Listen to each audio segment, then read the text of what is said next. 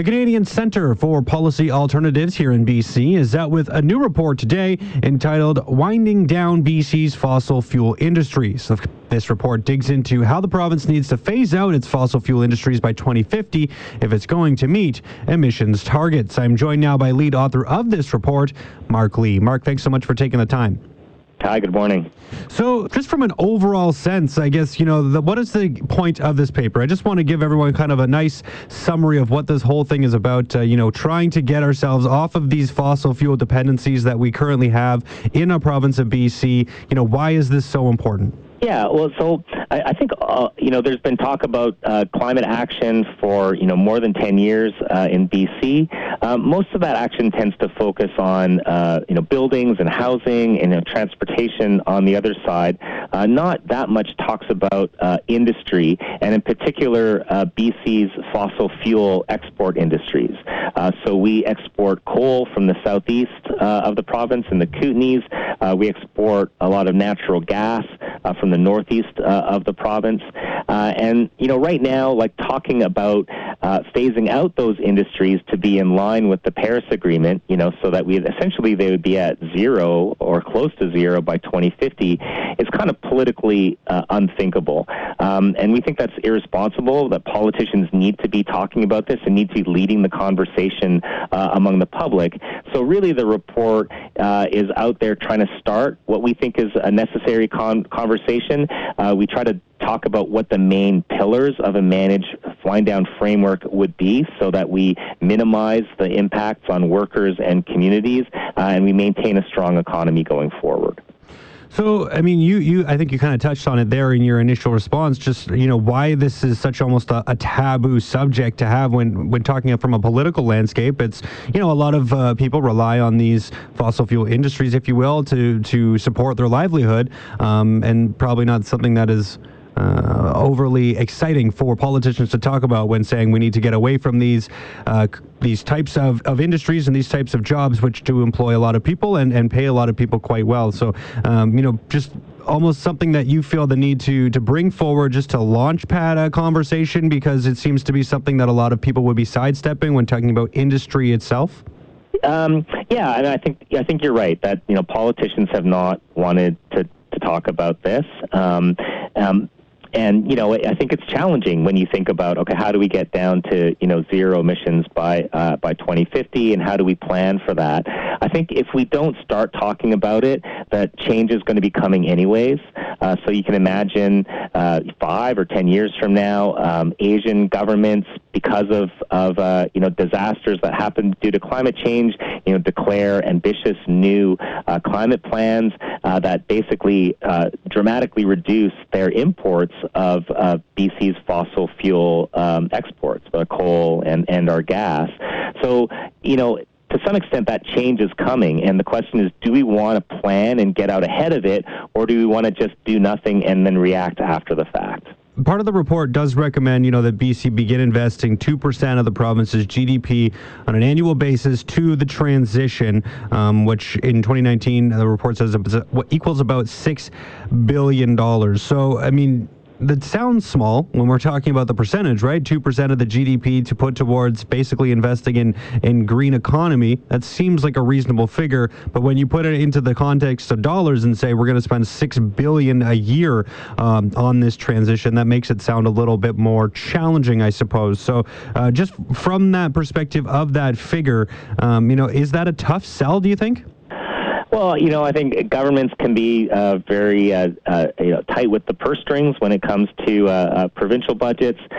We need public investment and private investment at play here in order to make the transition. But fundamentally, the challenge is shifting away from ongoing new investments to grow the fossil fuel sector towards alternative green investments in renewables and other types of green infrastructure, and also things like remediation of old coal mines and gas wells and that type of thing. So it would be a kind of a mix of public and private money.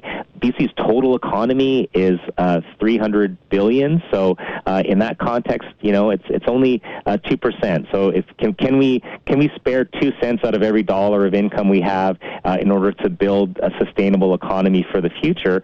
I'd like to believe that we can, and that in doing so, we will actually, create a lot of good jobs in the transition.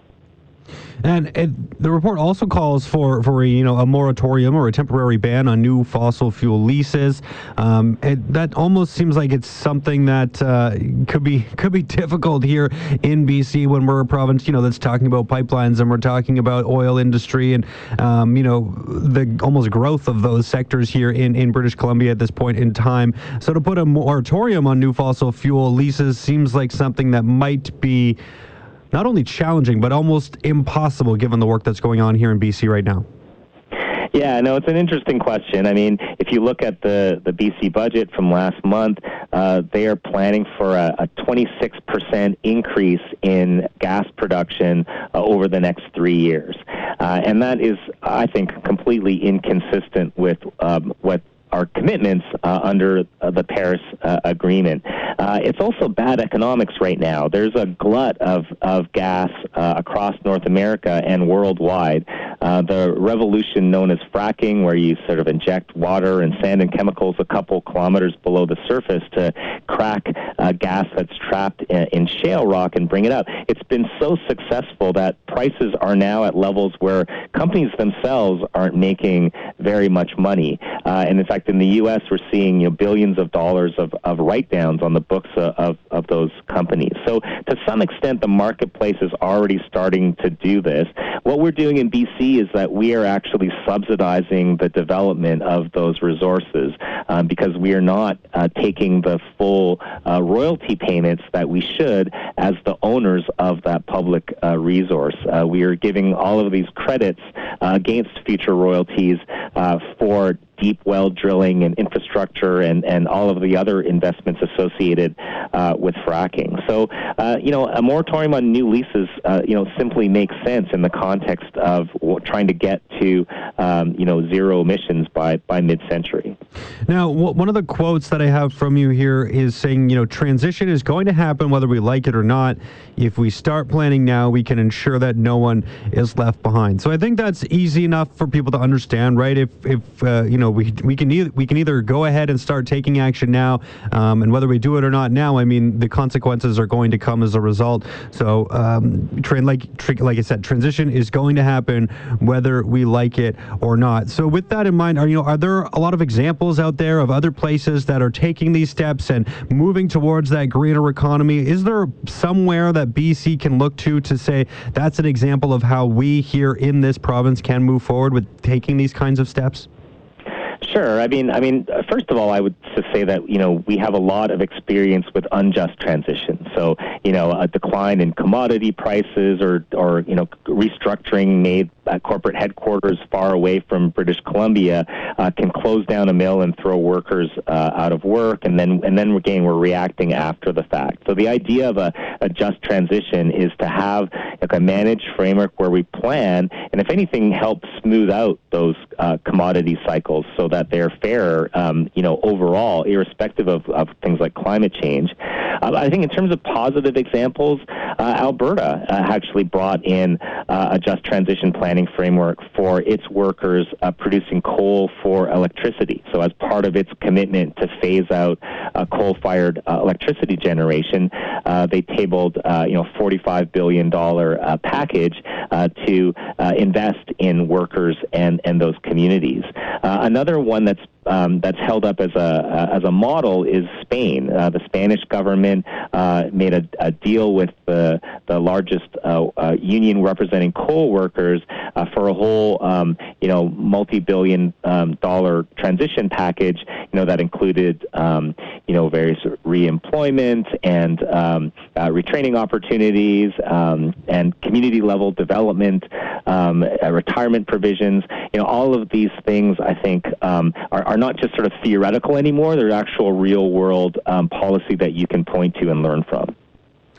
Now, Mark, I want to ask you specifically, as you've put this report together and you helped author this whole thing and you went through a lot of research and looked around a lot of different examples of places that, are, like you had mentioned, Alberta and Spain as kind of some models that we can look to kind of copy here in British Columbia. I'm just curious, from you as an individual, I mean, are you worried about kind of where things are headed right now if these steps are not kind of taken into account on a pretty swift basis? Are you worried about kind of what the future of BC might look like if we don't start to take a little bit more action and a little bit more seriousness to this problem? Yeah, I think if you're not worried, then you're not paying enough attention. We've had a lot of wake-up calls over the last few years. Australia on fire this past winter, I think, was probably the most recent example, but we've had our own forest fires.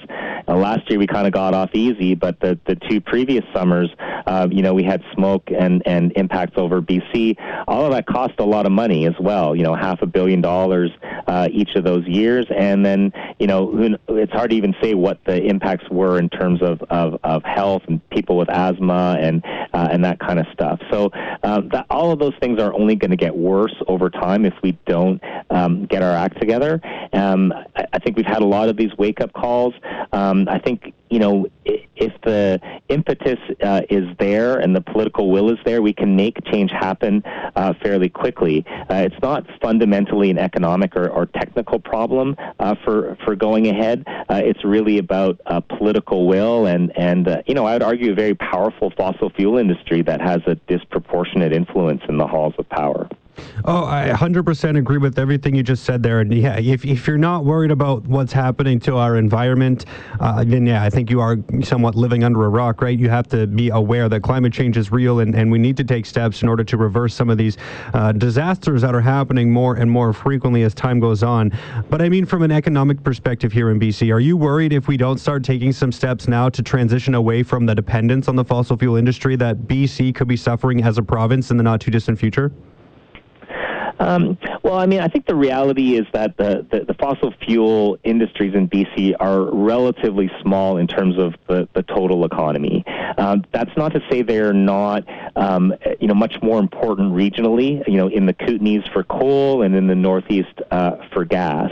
But again, if we don't act and plan now, then change may be imposed upon us down the road, and then we'll be reacting after the fact, and we won't be able to have a just transition. So that's why we're trying to have this conversation now. We want people to be able to talk about how we make this. We want people to think that we're all in this together and that we're not going to leave anyone behind. And we talk about ways that we can pay for it and make that change happen. So this isn't the final word. I think it's the first salvo in a bigger conversation, but it's definitely the conversation we need to be having as a province. Good stuff, Mark. I think that's about all I have for you right now in terms of questions. I think I could probably go a little bit longer if we wanted to, but we're running out of time. I will give you one chance here, though. Anything else that you want to add that you think that the audience should know about here? It's the politics of energy transition are very challenging right now. Obviously, the Coastal GasLink is top of mind here in BC, but Teck's decision to pull its Frontier oil sands mine because of potential conflict with Canadian climate policy, I think tells us that, companies are starting to get it. Increasingly, we're seeing a divestment from pension funds and foundations and other players in the capital markets.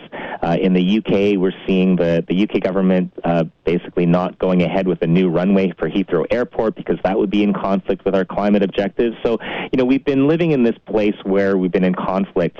On the one hand, saying extract more fossil fuels with one ministry of the government, and on the other ministry of the government saying we need to reduce our carbon emissions, and we can't have it both ways forever. So those conflicts are finally coming home to roost, and so we need to have this conversation because there are risks of doing nothing, and it's better to plan and think these things through ahead of time. Awesome stuff, Mark. Well, thank you so much for taking the time. I really appreciate it. Lots of good information here, and hopefully some people take the time to read it and heed the message and make some decisions here going forward as a result. I appreciate you taking the time.